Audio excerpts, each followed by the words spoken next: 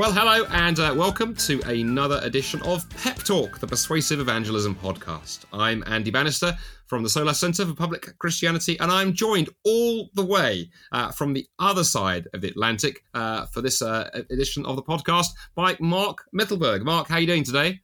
Doing great. Great to be with you, Andy.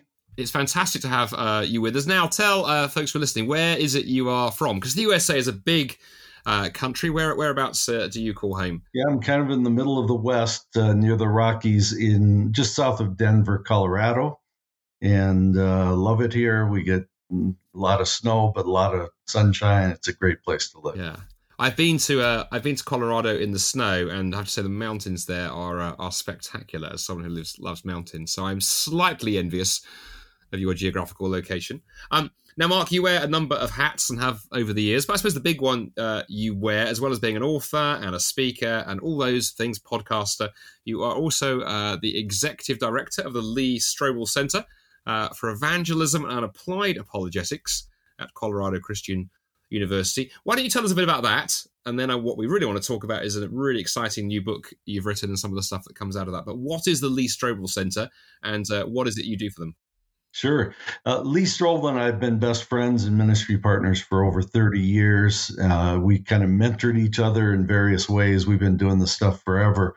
But we kind of formalized that with launching this training center in a partnership with Colorado Christian University. And what it is we deal with reasons for the faith, Christian apologetics, as well as how to express the faith, how to do persuasive evangelism. How's that? Here's what's cool. It's all online training and it's accredited. And so folks from the UK, folks from all around the world can take advantage of it and get an undergraduate or a master's degree in these areas. And we also have lower price certificate courses for people that say, I don't need college credit, but I want to get the learning. So we've been doing this now for several years. We launched it right before the pandemic, which was a little challenging, but it's going really well. And I would just urge anyone that wants to learn more about it. We have a website at strobelcenter.com. Strobel Center. Oh, wait, I have to spell center too, don't I? You do, because we spell it correctly over here, of course. So. Yeah, well, the misspelling that we use is CENTER.com, but strobelcenter.com. Get more information. We just have some of our first graduates getting their degrees, and it's just been great response to it. And Lee Strobel and I are thrilled to kind of quarterback this. Well, that's great to hear, and we will put a link to the Strobel Center into the show notes, along with also information on your book. But let's talk about your book, Mark. Your new book is called Contagious Faith, and one of the things that interests me, I think as we were chatting before I pressed record, one of the things that you and I have in common is that we both notice that people are afraid of evangelism. I mean, obviously, pep talk the audience. People sort of self-select. People listening to this podcast are already keen on evangelism, but many listeners will know, especially pastors and leaders, that trying to get people in your churches interested in evangelism is tough. We've noticed that here. You've noticed that. Talk us through some of that, Mark. What are some of the reasons that you've come across, I think, why people are struggling, why people are fearful when it comes to evangelism? And then what is it particularly in this new book that you kind of press into that you think can help a bit?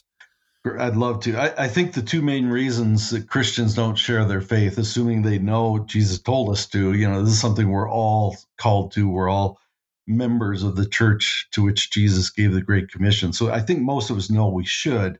I think the two main reasons we don't is, one, we just haven't been prepared. We haven't been through any training. But I think the more common one and often overlooked is we don't see it as something that fits our personality. We feel like, the person God made me to be, the talents and, personality and experience I have just doesn't lend it for me to do. And the reason we have that view is we have stereotypes of evangelism that are usually extreme and don't fit us. I think the average Christian has decided evangelism is for one of two kinds of people. Either the superstar Christian who can do it really well, and then think of some well-known evangelist, Billy Graham or Jay John or whoever comes to your mind. Those guys have special gifts and talents that I don't have. Or if it's either for superstar Christians or it's for people who are just obnoxious enough to do it anyway. And, and we've all seen those types, that just foist themselves on everybody and kind of cram the gospel down their throats. And I think the average Christian, and I fit into this for a long time myself, says, I'm not a superstar, but I don't want to be a weirdo. I guess I'll leave evangelism to other people. And I think, 9 out of 10, if not more, people in the churches just say, it's not my job. Maybe the pastor can do it. Maybe the evangelist can do it, but not me. Yeah. The interesting thing about the first of those categories that you mentioned, the kind of superstar, I identify that tremendously, because I think when I was young, and funny you mentioned Billy Graham, I remember dear old Billy Graham coming to London, came to Crystal Palace, not far from where I lived. We took coaches up from the church, and we were sitting there watching that, thinking, my word, that's unbelievable. I don't know how he could do that. So it wasn't inspiring, it was terrifying. It was encouraging, but terrifying. Yeah. But then the other thing that intrigues me, Mark, I think like all of these things around evangelism, these myths, there is an element of truth. It's clearly the case that Billy, it's clearly the case that J. John, clearly the case that the others we might mention have a particular gifting, and that's great that God's given them that. But then the challenge is we universalize that, don't we? And say, well, unless I have that, absolute, gifting as a big on-stage evangelist, I can't do evangelism among my friends, my neighbors. And I guess is this where your book comes in, with the fact that maybe there are very different styles of evangelism, and that maybe God can use each one of us, but we need to do it in our way. Exactly. And I think beyond just viewing the people on the big platform doing the big events, a lot of us have had experiences that didn't fit us. And I was mentioning to you before we started the broadcast that, I had some experience, ironically, right there in the UK, early on in my Christian walk, where I was part of a church in South London for a whole summer. And it was a great church. I loved the people. I didn't have that great of an experience. In hindsight, it was a wonderful experience. But as I was going through it, it was really tough, because we were doing cold contact, go around the neighborhoods, knock on doors, try to talk to people about Jesus. And people were shutting us down. And, I actually had one woman tell me, basically said, why don't you go back and pester people in your own country? So, you know what? At that moment, it sounded like a good idea, because it's just like, this is not going well. I don't like this. And by the time I was flying back to America at the end of the summer, I just in my mind thought, I'm done with evangelism. This is not my deal. But the problem was I was trying to do it in ways that didn't fit my God-given personality, or what I would call now my evangelism style. Yeah.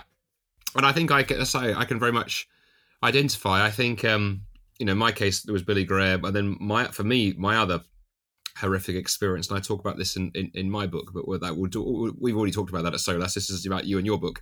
But when I was probably 16, 17, the kind of youth pastor at our church kind of got the bug for evangelism and decided to use the youth group as, cannon fodder.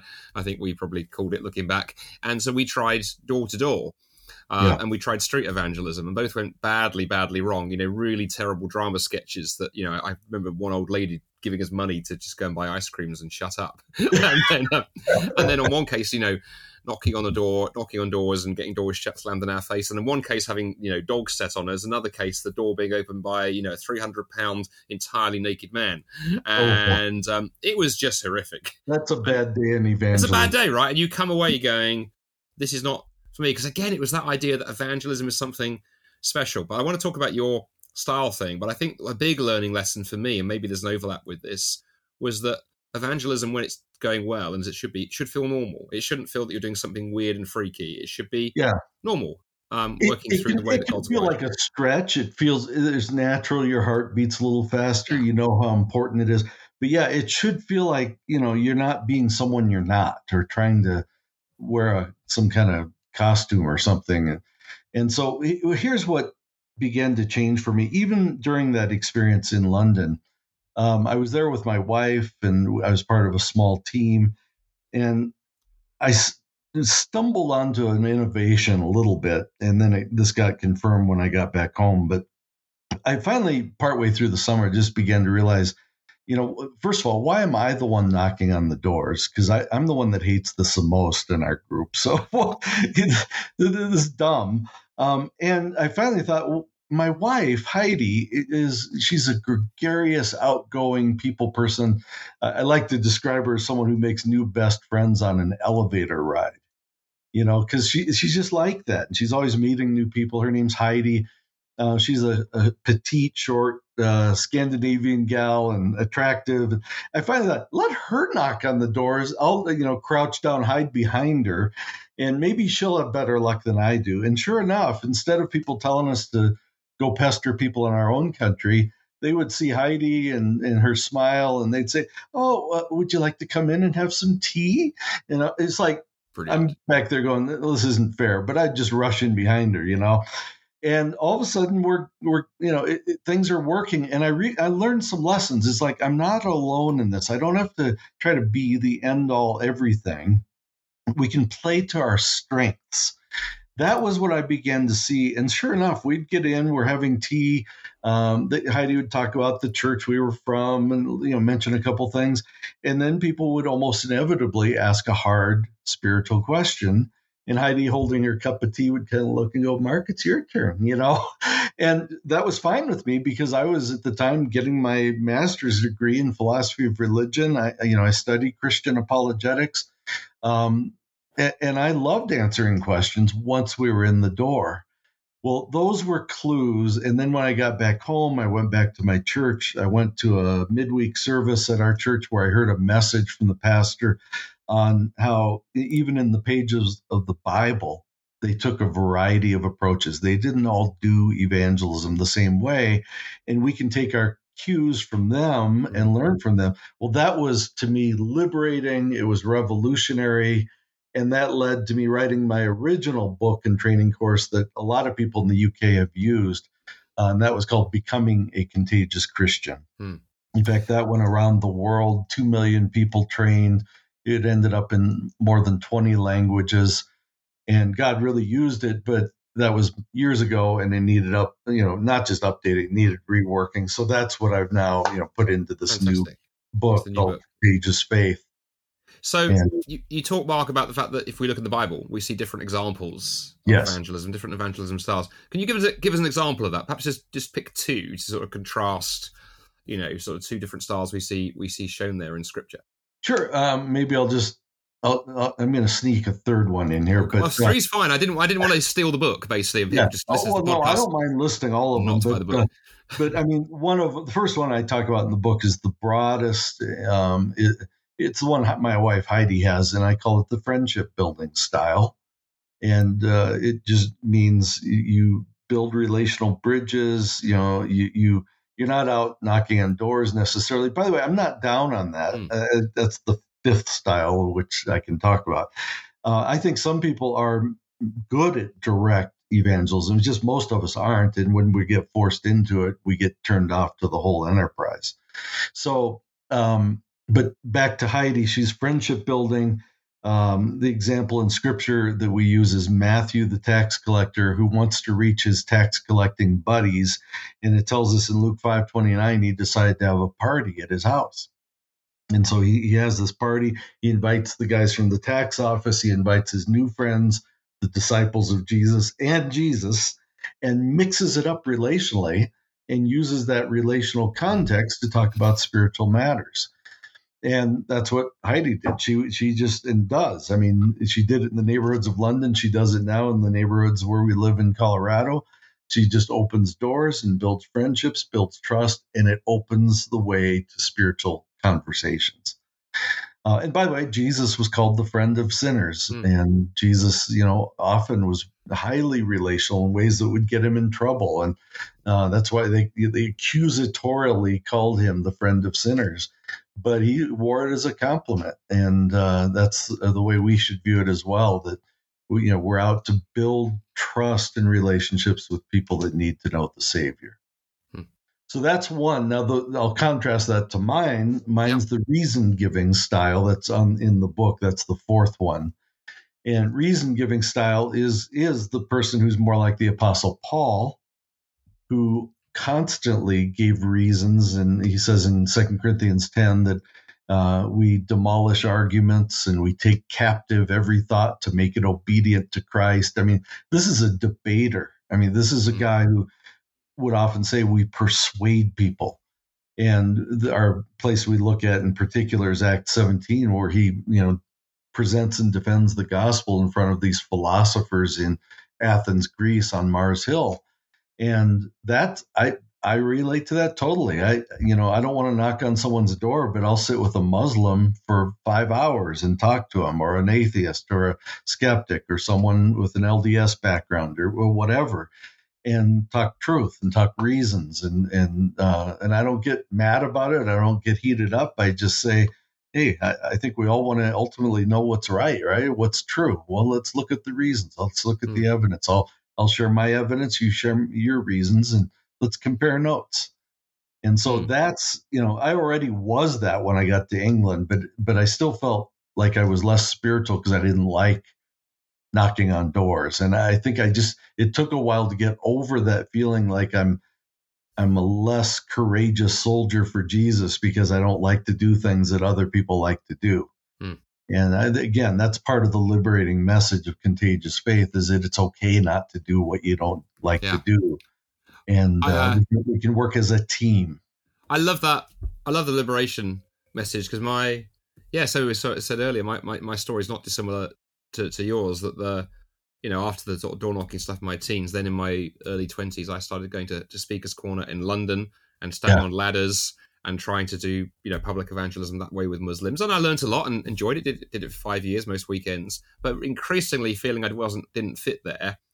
And then I think, my style will be the same as yours. And something you said interested me, actually, that I am also married to someone who's more of a friendship, relational person. And is there something, Mark, about actually the way God puts us together in couples here for those listening to this who are married? Because I'm very conscious that Astrid and I work really well, I realize, as a team, because she's very good at building relationships, a bit more outgoing than I am in that sense. I'm a shy extrovert, she's an outgoing introvert. But then within the context of those relationships, when stuff comes up, it works very well that she's then married to somebody who can, come in and go, well, it's interesting you would say that. So actually, then it lets us realize that we're not lone rangers, whether it's husband and wife, or within a church team, you can mix and match the gifts. Absolutely. Right? And everyone can play strengths. You don't get extra credit for leading people to Christ alone. It's Jesus sent them out. I mean, first of all, he had 12 disciples. He had a team of 12, and then he sent them out 2 by 2. And so, I think it often is the case that in a marriage or in a friendship, you hang out with people who are different. And this is part of why I get excited. I'm kind of jumping ahead, but I get excited to have whole churches read the Contagious Faith book, but also go through, I have a 6-week video training course. And this is kind of a new 2.0 version of what we had years ago with the Becoming a Contagious Christian training course, where, people can all go through it together in a small group or a class at their church. And it's beautiful because then you start, everyone kind of goes around the room and says, well, now that we've kind of learned about these and I filled out the questionnaire that's in the course, I think I'm probably this and then this. My main one is the reason giving, but my secondary is truth telling or whatever. And there's, like I say, there's 5 of these, and we don't try to limit you to the 5. You may be number 6 that we didn't think of. But what a liberating thing for everyone to say, okay, this is why, John, when you always want me to go out door to door with you and I always resist, I'm not made to do what you do, but I celebrate you doing that. But here's what I'm made to do. You run into an atheist at one of those doors and he wants to talk, text me and I'll be right over, and we can work together. And that is such a liberating thing. And let me just quickly inject this because I know we'll suddenly be out of time. But the 5th style is the truth-telling style. And that's the more direct, hard-hitting, get to the point kind of personality. Our example in scripture of that one is Peter, who, as we know, was just like bold and hard-hitting. And our example is the day of Pentecost in Acts 2, where he stands up in front of thousands, mostly Jewish audience, and basically tells them God sent his Messiah and you killed him and you're in trouble. And, really, confronts them with truth in a very direct way. And God uses it, and we all know the rest of the story. Over 3,000 came into the family and were baptized into the church that day. So I celebrate all of these styles, and that one is not mine, the direct one, but I love being around people that have it, because they tend to open the doors and stir everything up for the rest of us, and then we kind of go in their wake and patch people up and become their friend and answer their questions and show hospitality and serve them. And I'm giving clues to some of the other styles here, but together as a team in the body of Christ, we can all work together to try to reach all of our friends, all of our coworkers and neighbors and family members and classmates and so forth. And I think as we come into about our last 2 or 3 minutes, Mark, I think what I love about that is that emphasis on team, because I look back to why I was afraid of evangelism when I was younger, and why I meet many people I think who are afraid of evangelism today. We've talked about style, but also I think there's this sense you have to do it on your own. It's you out sharing your faith with your friends in your workplace, unsupported, just you. And if you don't get it right, everything goes badly wrong. And anything that can help people reorientate and go, God has placed us into families and teams and churches and communities because we have all these gifts together. And if we can learn to work together, yes, and no one is trying to share their faith unsupported. Evangelism is a team sport. It's more like football or hockey than it is, say, rock climbing. I agree totally, but I do want to put in a caveat, and that is you don't have to wait till you're always with your wife or your group from your church so that you're like now together. A lot of times the best evangelism is one-on-one, but when we realize it's a process, I don't have to have all the answers or do the end all everything in this meeting. Rather, we get talking and then they start raising something. And, I've been in conversations where someone turns out they have a Baha'i background. I know a guy who's an expert on that. Hey, why don't the three of us have coffee together? And so that's how the team often works. It's not like you're always all there together, but you team up, you pull people in as needed and so forth. The other little caveat I want to put is it can be natural. It can fit you. It can be something that doesn't feel like you're, an imposter, all the things we've been talking about, but you still have to be willing to take risks. Yes. It always feels risky to open your mouth, to start the conversation, to answer a question, to challenge an idea. It always feels risky, and the enemy's always going to be whispering in the ear of every believer, not now, don't be a jerk, this is not a good time. And so we do have to overcome that. If we're going to be used by God, we got to be willing to take risks for the sake of the gospel. That's great advice to end with. So, Mark, we've been talking about Contagious Faith. So how do people find it? What's the best way for people to find out about the book and the video results? It's a regular book folks can read, but it's also a 6-week video training course. And there's a website, which is just contagiousfaithbook.com. So it's just the name of the book, Contagious Faith plus the word book.com. And there's not only information on it, and it shows some of the endorsements, people that have gotten behind it, but there's also a little questionnaire in there that you can take quickly. It's kind of a small version of what's in the actual course to quickly kind of assess which of these is probably my style. So I'd urge people to go to contagiousfaithbook.com and do that little questionnaire and check it out. And I hope it'll help liberate a whole bunch of our folks that are listening now.